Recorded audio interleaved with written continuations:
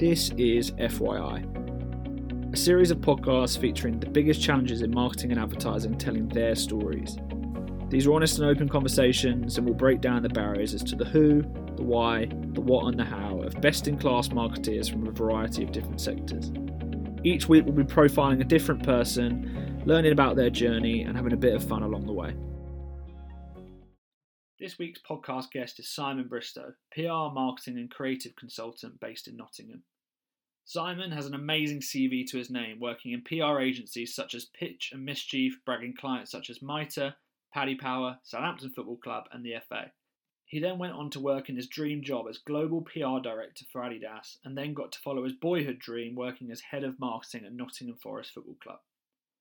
Simon is a PR and marketing extraordinaire. He's a born challenger, constantly sacrificing his comfort zone for bigger and better tasks, and he also happens to be a great friend.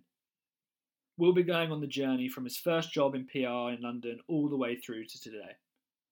My name is Chris Gunn, co-founder and managing director of LoveGun, and this is FYI with Simon Bristow. Simon Bristow, thank you very much for joining me. How are you? Very well, thank you. Yeah, keeping well and keeping busy. Good news. That's what we like to hear. So, with each of these, we open up with a bit of an icebreaker, just some quick fire questions to get us going. So, to start off, Spider-Man or Batman? It has to be Batman because his house in the film is Woollerton Hall, which is in Nottingham. Nice. The start of the Nottingham conversation, I'm sure. Twitter or TikTok? Probably just Twitter. Just, okay. What would you rather be without, elbows or knees? Well, seeing as I've only got one knee that really works properly, I've coped all right with one very dodgy knee, so I could live without knees. Nice. Travel to the past or travel to the future? Past, because the past can help shape the future. Ooh, deep. Would you rather only eat pizza for 1 year or eat no pizza for 1 year? No pizza. Of course. England win the World Cup or Forest win a third European Cup? Forest every day. Nickname? You got a nickname? Just Bristow. Nice. Yeah, always. Yeah. I'll back that. What would be your last meal? Good question. A really good burger, I think. Nice. What's going on the burger? Cheese, jalapenos, bit of lettuce, but not too much salad in there. But yeah, just a really good, authentic burger would be brilliant. Good choice, strong choice. And then finally, last podcast you listened to that you could recommend, other than this one, of course. Oh, well, yeah, obviously this one first. I am a big fan of obviously some Nottingham Forest podcasts. So the Reservoir Red Dogs is well worth a listen if you're a Forest fan or indeed a football fan. And then I've really been getting into You're Dead to Me, which is a Radio 4 podcast series that looks at historical people and events done in a very comical way, usually with a comedian as part of the panel and then an expert in that area as well. I really enjoy that, so would recommend it. Nice, interesting. I'll check them out. Cool. So that was your quick fire. All a bit, crazy. Cool. So obviously delighted that you've come on FYI. Obviously, we have known each other for many years now, as you could probably tell already. Bristow is a big Forest fan, as am I. But we're going to try our best not to talk about Nottingham Forest, okay? But Bristow has had a amazing career thus far, and obviously you're only at the beginning still. But just keen to talk about your journey, what you've done along the way. Obviously, a PR journey all along the way. Would you say PR from the off? Certainly. PR was my upbringing, kind of diversifying out a little bit now. But I was one of those strange people that actually wanted to work in PR. Lots of people that I've worked with down the years seem to have fallen into it, having done something else at university and then kind of discovered it was a thing because a friend was doing it or they were recommended it might be something good for them. But yeah, I went to university to do communication studies degree with the view of going into and working in PR, and managed to do that pretty quickly after graduating. And first job was for an agency based just outside Birmingham, and wasn't the most exciting client list ever, mostly working for like house builders and very trade focused type businesses. But it was during my time there that I found out that sports PR was a thing that existed. Yeah. And that obviously instantly became my focus in life, was to work in sports PR. And took myself down to London and went around loads of different agencies, and eventually got an offer to go and work with an agency called Pitch in London. And my first client there was Mitre, and so literally was the dream for someone who's grown up being a massive football fan and playing football. My first proper sports client was actual footballs. Yeah. So it's great. I had 6 amazing years at Pitch, got to do so many cool and interesting things. It was a time when like every 12 or 18 months something new and exciting came along, so it kept me there and kept me excited. I guess the highlights there would have to be working on London 2012 Olympic and Paralympic Games. Yeah. To run the ticketing campaign for both of those events. Wow. Which was just the most amazing event to work on, and really opened my eyes out from just football being the thing to work on, and actually the world of other sports and how exciting everything was. Absolutely. I think, when you look back now, 2012 obviously feels like a lifetime ago, and I just moved up to London, and it was my first job, and just the vibe around London was amazing. It must have been super, super cool to have been involved in that directly. So was the Olympics a client of yours? How were you involved? Yeah, so Pitch was then sister agency to a much bigger consumer agency called Freud's, which people probably will be aware of, and certainly Matthew Freud and the family they'll be aware of. Yeah. And Freud's won the brief from LOCOG, which is the organising committee, to look after the ticketing campaign, the torch relay, and the volunteer programme, which became the Games Makers. And one of the reasons that they won that pitch was in terms of the ticketing campaign, where you needed some real sports specialism, and Freud's were able to bring Pitch on board and help execute that. So for about 2.5 years, I was kind of part Pitch, part Freud team that was running the ticketing campaign for both the Olympics and the Paralympics. It was the first time in history that an organising committee had sold tickets for a Paralympic Games. Wow. It was a challenge because usually they'd just been given away to school kids, people thinking it was a lesser sporting spectacle. But actually, as well as selling out the Olympic Games tickets, we managed to sell out the Paralympic Games tickets, and probably changed the way that the country viewed Paralympians and Paralympic Games forever. Wow, yeah, amazing. And in terms of the, I suppose, involvement from your side, were you were dedicated to that purely across the what was it, 2-month period? For the games themselves, I was longer than that. I was seconded into LOCOG's comms team from about May time, from memory, through until the end of the Paralympics. And so, based on the Olympic Park for the vast majority of that, and actually working shifts as well. It was the comms team was a 24-hour operation during games time. So night shifts on the Olympic Park was a slightly surreal experience. Yeah. But on the whole, just the most incredible few weeks. What was the highlight?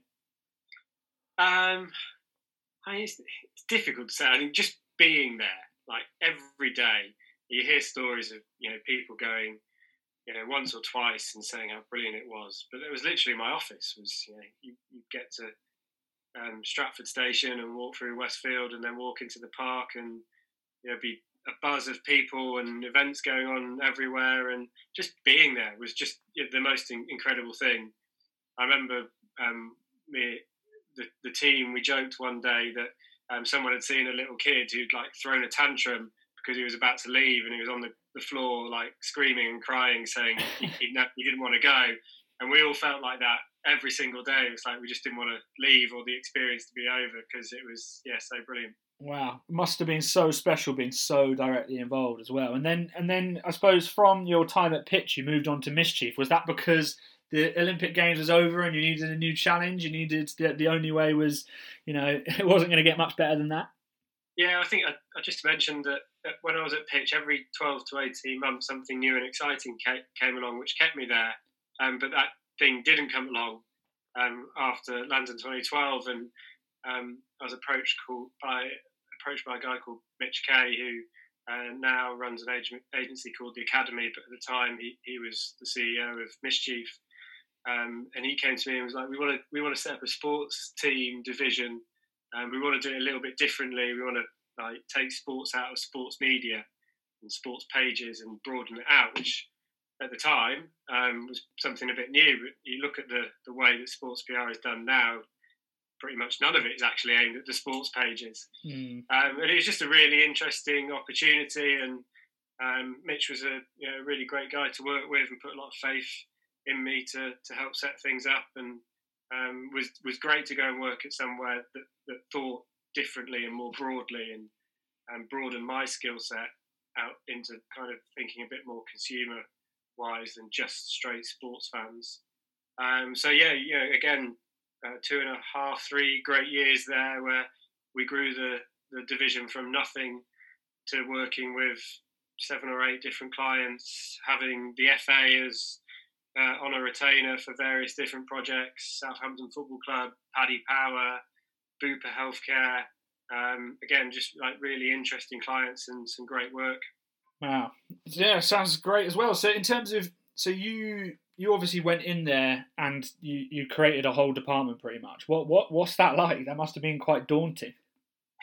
Yeah, we had a starting point that Mischief had just won the FA, which I'd actually pitched for with Pitch, so that went down well.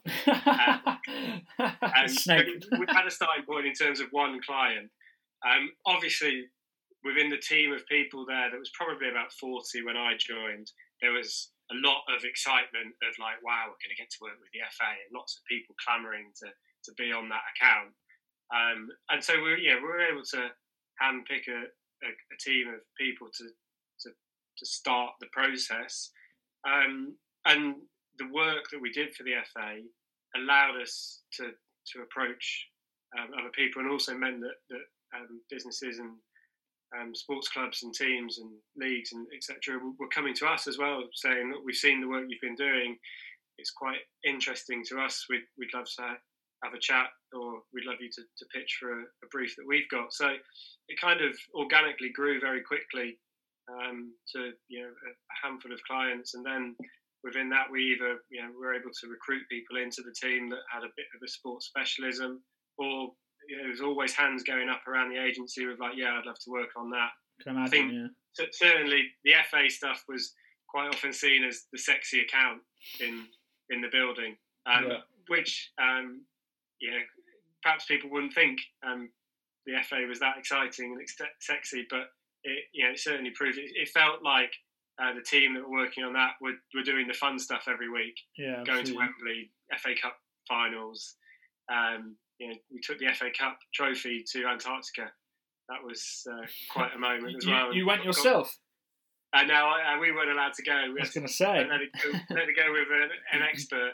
But there was a great photo, which I'm sure people can find on the internet, of the FA Cup on the snow plains of Antarctica, surrounded by penguins. Nice. Pretty cool. Wow, that's like I suppose that campaign itself sounds like you were appointed for being challengers, I suppose.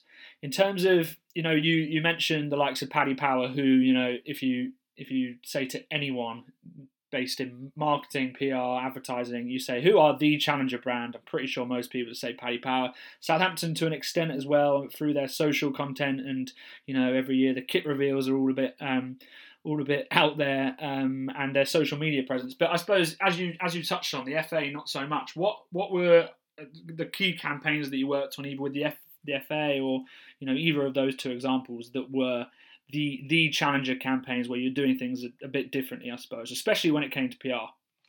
Yeah, well, the start of the brief with the FA was celebrating their 150th anniversary, and they had come at it from a perspective of we need to use this opportunity to broaden certainly the people that engage with the Football Association, but then also broaden the understanding of what the organisation does. So, back then it was certainly getting a lot of criticism for being poorly run or England team failures, which was largely, I think, misconceptions. And so that's why we did this education process around a large part of what the FA does is grassroots football. The organisation is not for profit, so all those people saying, typical FA just making money to go in their back pocket, well, that's not the case, because it all goes out of the organisation to support grassroots football. At the time, it was a huge amount of work and financial support going into growing the women's game, which has come on leaps and bounds since 2012. And then the brief grew out from there as we proved ourselves and started to work on the FA Cup and actually creating proper campaigns around the FA Cup, which again back then the perception was that it had lost its magic. So how do we reignite that? And I think through the work that we did, and also the FA themselves, that's certainly come back, and it feels like a more important competition now. And then, there was briefs around grassroots football. There was briefs around England teams. We helped support what they did out in Rio for the Brazil World Cup. Briefs around women's football and helping to grow the popularity of the game there. And I think what they saw was Mischief could really help take the women's game into kind of consumer and lifestyle press outside of the sports pages, where it might just get a nib because sports pages would always focus on Premier League football. So, some really good work that has been grown on certainly since I departed. And hats off to the FA. I think they've done a fantastic job in recent years of moving the organisations forward. On Saints and Paddy Power, actually, Saints, we did their first innovative kit launch. So again, it was not a pitch. It was a connection that the agency had with a guy that was working with Saints. I think he's now their CEO, actually. And he was like, we want to do something a bit different. Everyone's just doing the same old thing now. And, it's hats off to them. The thing with the best clients is they've got to be brave enough to take on the ideas. Yeah. And Saints were just up for it from day one. And again, I would encourage people to go and search for Barry Gale, the colour psychologist, and the videos that we did to launch Saints' kit. It's the kind of thing that I think 95%, if not 99% of football clubs would say, absolutely not, we can't do that. But Saints did it, very brave, and it worked. It got incredible coverage and engagement, even back in 2015, before social was as big as it is today. But sales-wise as well, I think it was 20 or 30% increase on sales for that kit by doing something innovative and stood out and was a bit different. And we did one or two during my time at Mischief. We did a couple more after that one, and again, hats off to Saints for continuing it on. And year in, year out, their kit launch wins mainstream marketing awards, which for a football club launching a kit that is pretty much the same style, red and white stripes, every single year. Again, it's incredible work, and just goes to show why finding the right agency to work with and being brave and taking their ideas on can pay dividends.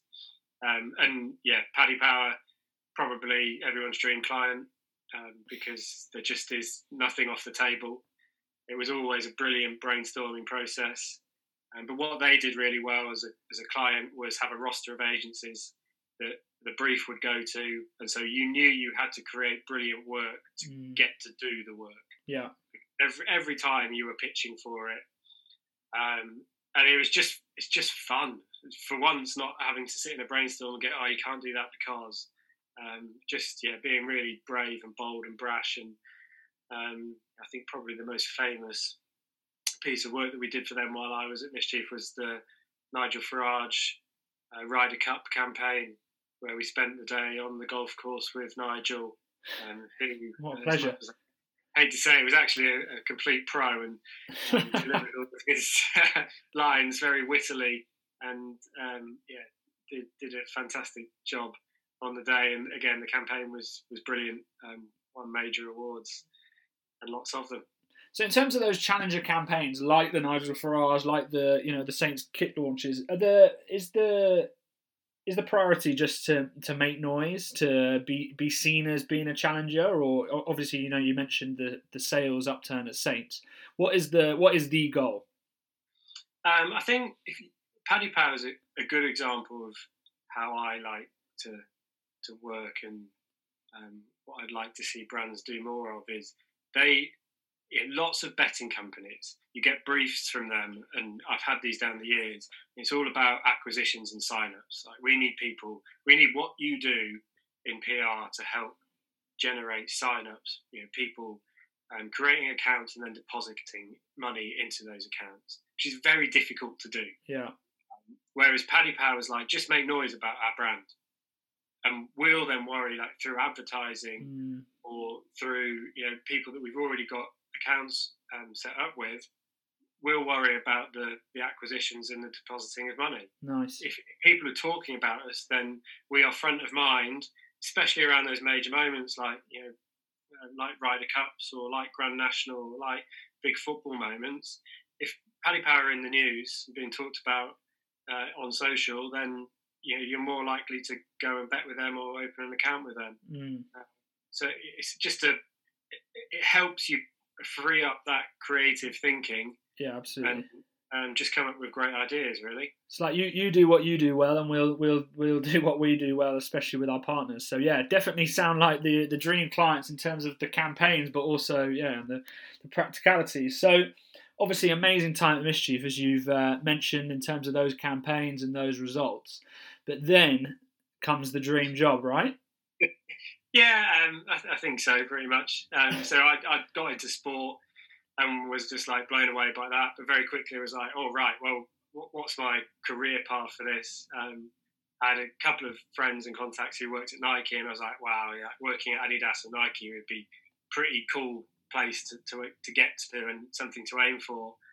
And about 2.5, 3 years into being at Mischief, I got a phone call out of the blue, and it was a guy who worked for Adidas out in Germany, and said, oh, we're looking for a global PR director. Would it be something you might be interested in? And I was like, yeah, probably would. It sounds all right, that. Probably. Managed to get that move, and was quite changed. So the role was global PR director, right? Which, exactly. I mean, sounds incredible. When you say it out loud, global PR director for Adidas, that must have been amazing. Yeah, it was pretty good. It's a major, I guess, step up and change from being in an agency, going to work for a global company and having a global role. Also, major change lifestyle. You're moving from London to a village pretty much out in Germany. But absolutely incredible experience, and the kind of work that you get to do, the kind of people that you get to work with, both in terms of talent on the rosters, but also members of staff within the family is just incredible. And I always like to challenge myself and want to push on to the next thing, and that really helped me do exactly that.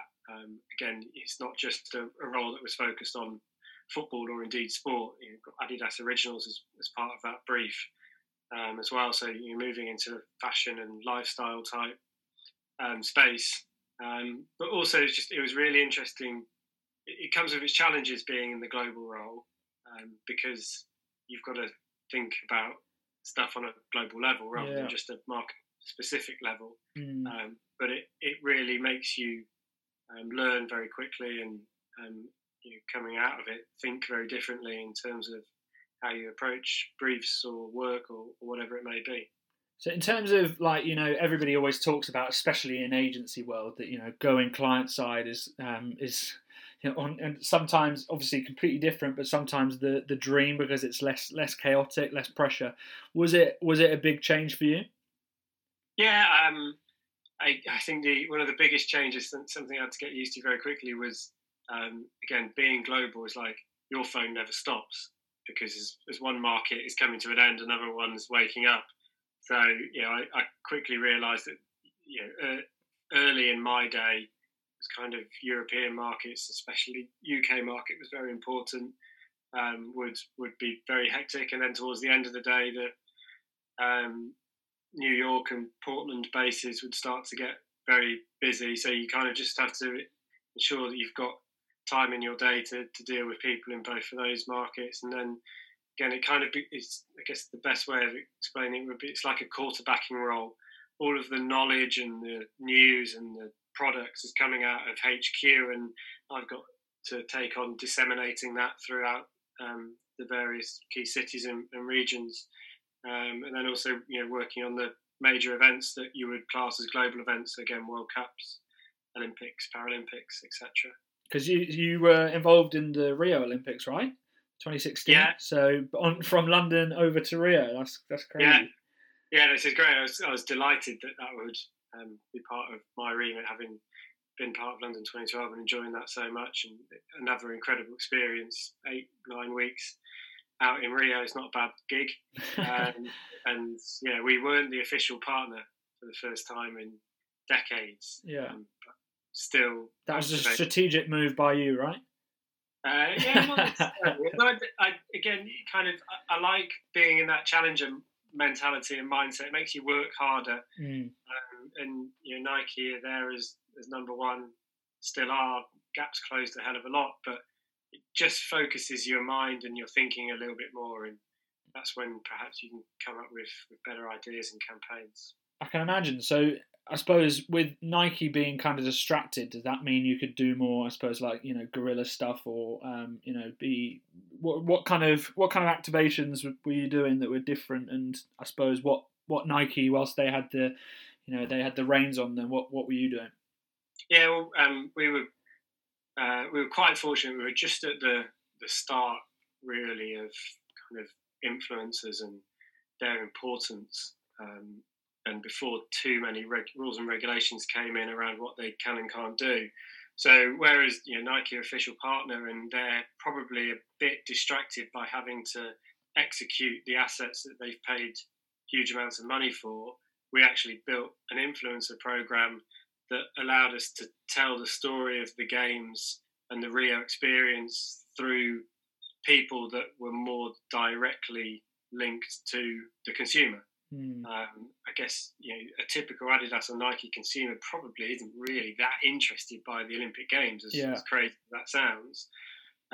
But through a team of about 15 or 20 different influencers that we had over a 3 or 4 week periods, we were able to do some really cool and interesting stuff that generated eyeballs in a different way to traditional news media, and really made the most of what was becoming quite a big thing at the time, and has obviously gone on to be even more important for PR and comms.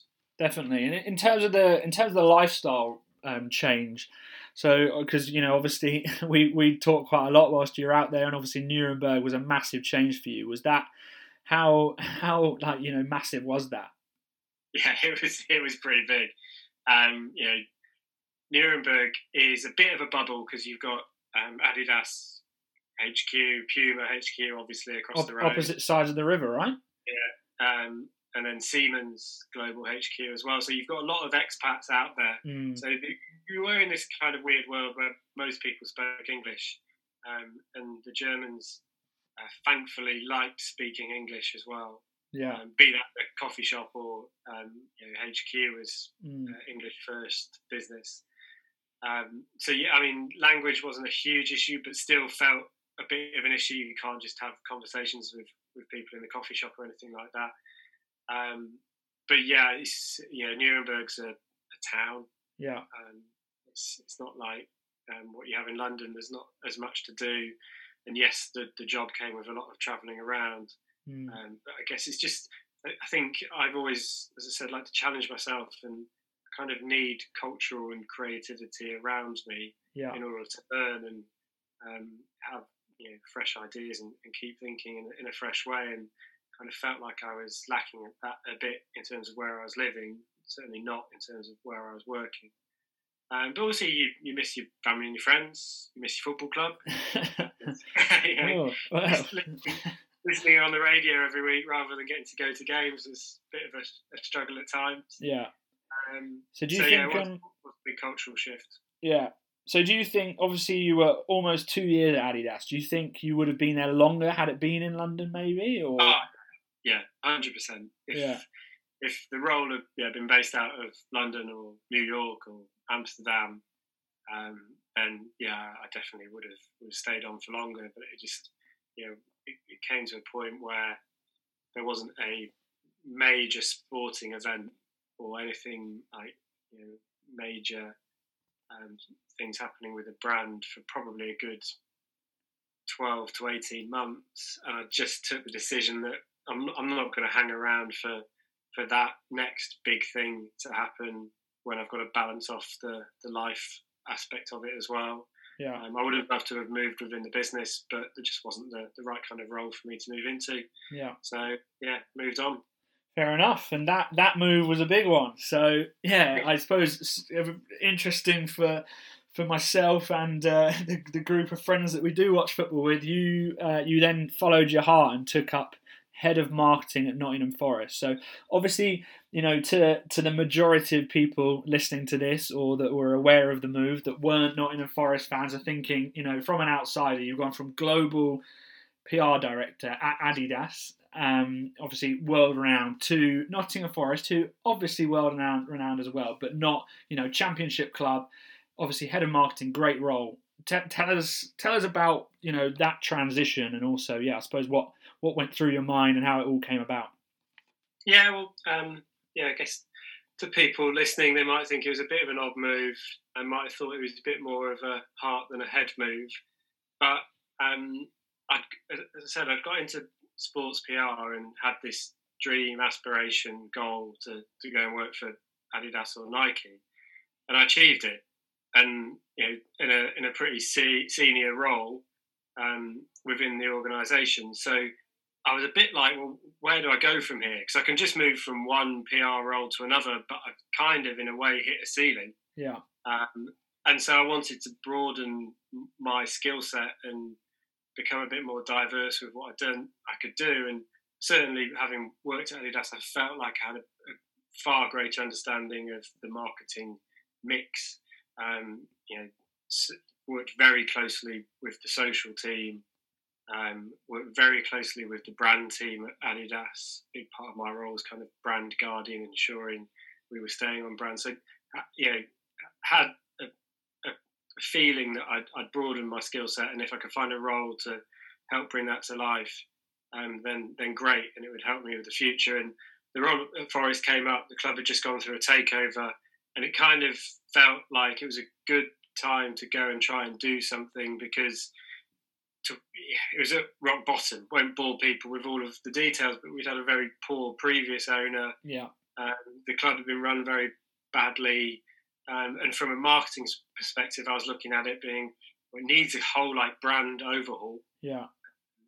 Because it's on its knees. It's brand equity has dropped even within the fan base, but certainly external to the fan base. But then simple things like the look and feel was all over the place. Yeah. So again, felt like a good opportunity. But then again, just the opportunity for easy wins as well. Season ticket sales were at an all-time low. Yeah. And so the chance to turn those kind of things around, it felt like a good challenge, and it's a brand that I know and love. So I felt like I'd be the right person to go and do it, and I don't think you can underestimate the importance of knowledge when it comes to these marketing and brand. And so it felt like a good opportunity for me to go in and do something. And we did. It didn't last as long as perhaps I wanted it to. But without the club getting promoted to the Premier League, it was always going to be difficult for them to keep me on. And my value be of use to what the club was doing. But we did a whole brand identity piece of work, actually kind of established some values that the club stood for, other than just Brian Clough and winning European Cups. We did a whole brand redesign, tidied up the City ground that had become just a mishmash of, well, I think one of the stories I love telling, there was 14 different versions of the logo in and around the ground itself. That is a brand nightmare. Yeah, exactly. Including, my favourite was, there's a version of the logo with 2 stars for the 2 European Cup wins above the tree and 2 stars below the tree. And someone along the way had decided that if 2 stars above the tree was for players and 2 stars below the tree was for fans. To which I said, well, that's like Apple inverting the apple for a consumer product or for something they do internally. So just it was nice to have that as a project to tidy up my football club, make it look better, and then as I mentioned as well, it's real big focus on trying to get a bit of love back into the club after the takeover and get people in the ground, because we knew if we could achieve that could help. In terms of on the pitch as well, and we went from 12,000 season tickets sales to 22,000 in the year that I left. Crazy amount. Good project. Not sure necessarily if I'd work for a football club again. I like being a fan too much. Yeah, of course. And obviously you made a gamble going to work for Forest, and they took a gamble on you to an extent as well, because obviously the seniority of the role and you moving in there, and obviously as you touched on very briefly, that it kind of was cut shorter than what you'd expected. Do you regret the move, or? No, I think it was I never would regret a move, because I think everything you do helps you move into what you do in the future, whether it was a good or a bad experience. But it did really help me broaden out my skill set, which is now very useful for me in terms of what I can offer to people.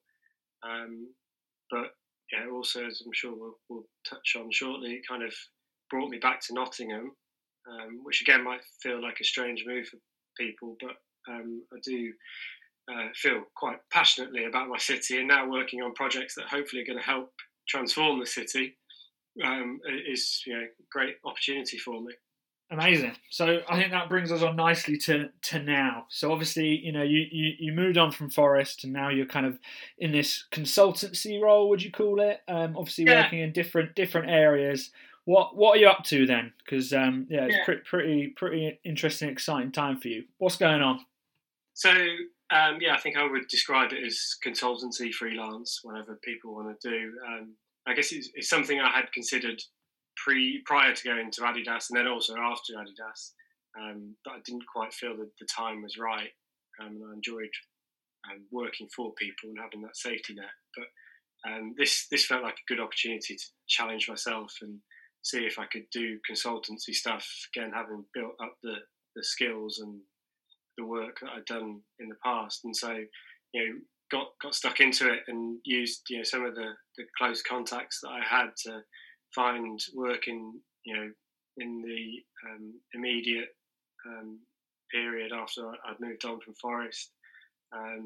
Was able to stay doing stuff in sport, which was great, but also was happy to take on non-sport clients. I find it's important to try and do different things in order to learn different ways of creating campaigns. So got involved with various different projects, and then that's kind of gone through to now working on a couple of potentially very exciting things around rejuvenating the cultural and creative focus of the city of Nottingham. And in the next couple of weeks we're going to be announcing a major project that is going to hopefully really put Nottingham back on the map.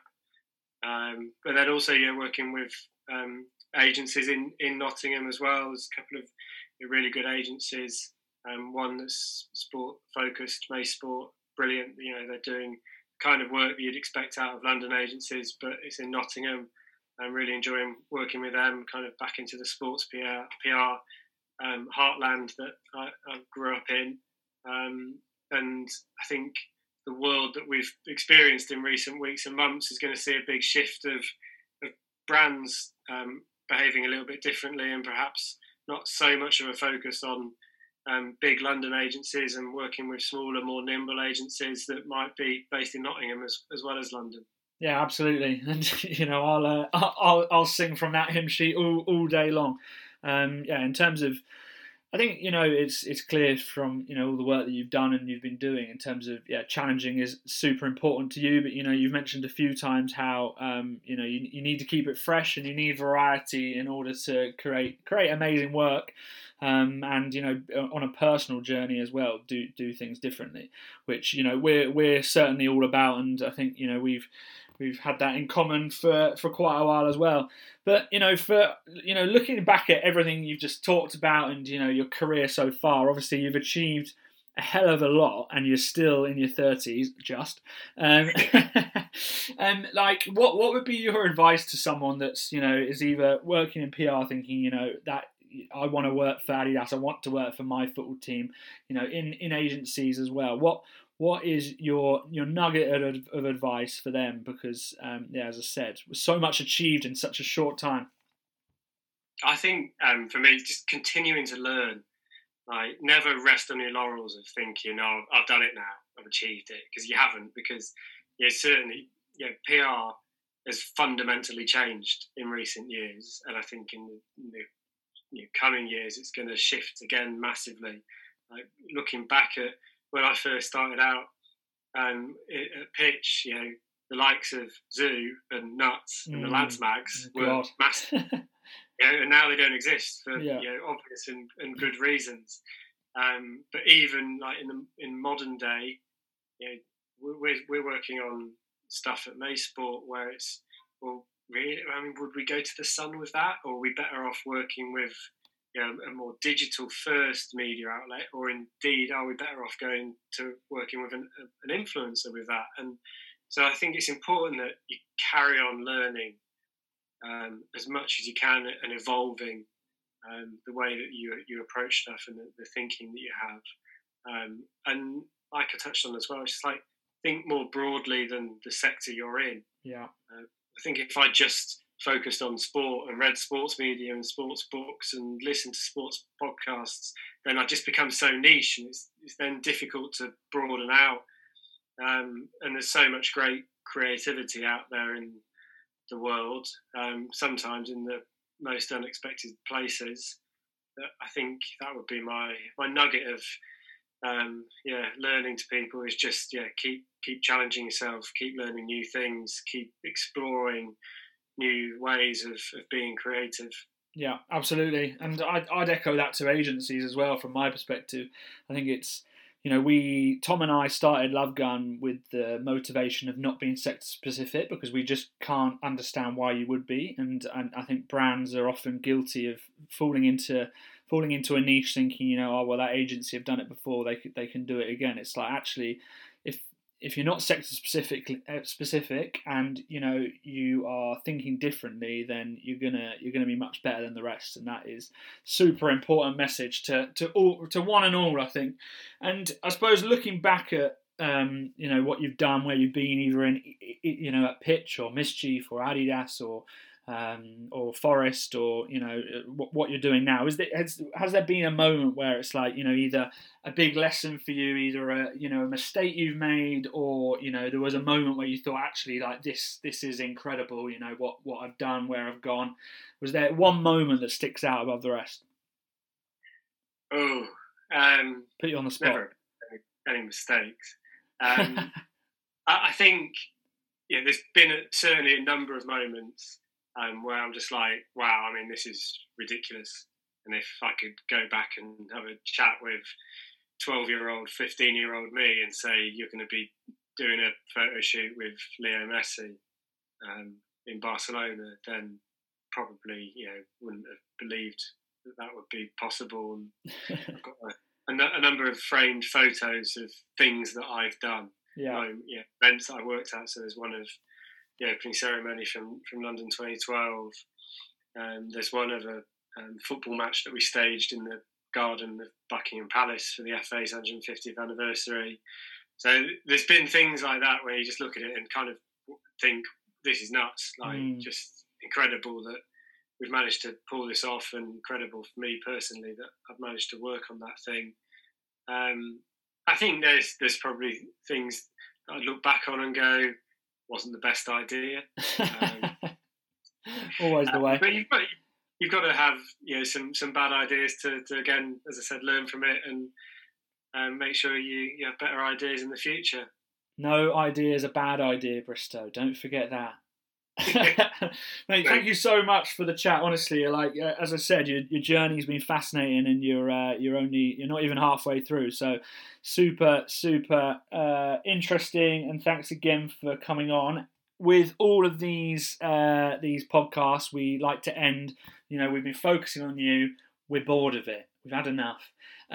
Shout out to anyone, a big up to anyone over the last week or the last few months, or anything that you want to give a shout out. Go for it. It's a very timely one, given that we are recording this on the day that Marcus Rashford actually managed to get Parliament to change their approach to free school meals over the summer and coming weeks and months. But so my shout out is to Marcus Rashford for what he's managed to achieve. But also I think it's a really, really good example to people of the best ideas are the simple ones. So it's not been a multifaceted, multi-layered campaign. He set out with an ambition to try and achieve something. And in essence, he's achieved it through writing a letter, which again is another really important thing that people can remember and learn from, is simple letter and how powerful it can be. It wasn't a crazy video or anything that had to get loads of views or shared around. It was just a letter. It was just a really simple idea to try and achieve something that was hugely important. And I think the work that he's done, and obviously I'm sure there's a team around him that have helped to execute it, has been absolutely superb. So that's my shout out, Marcus Rashford. Well done, sir.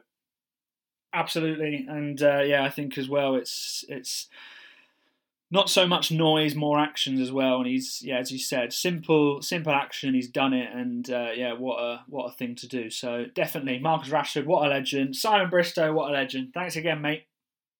Thanks, mate. Take care. You've been listening to FYI, the podcast featuring the biggest challenges in business and marketing. FYI was brought to you by LoveGun, an award-winning branding and design agency based in London.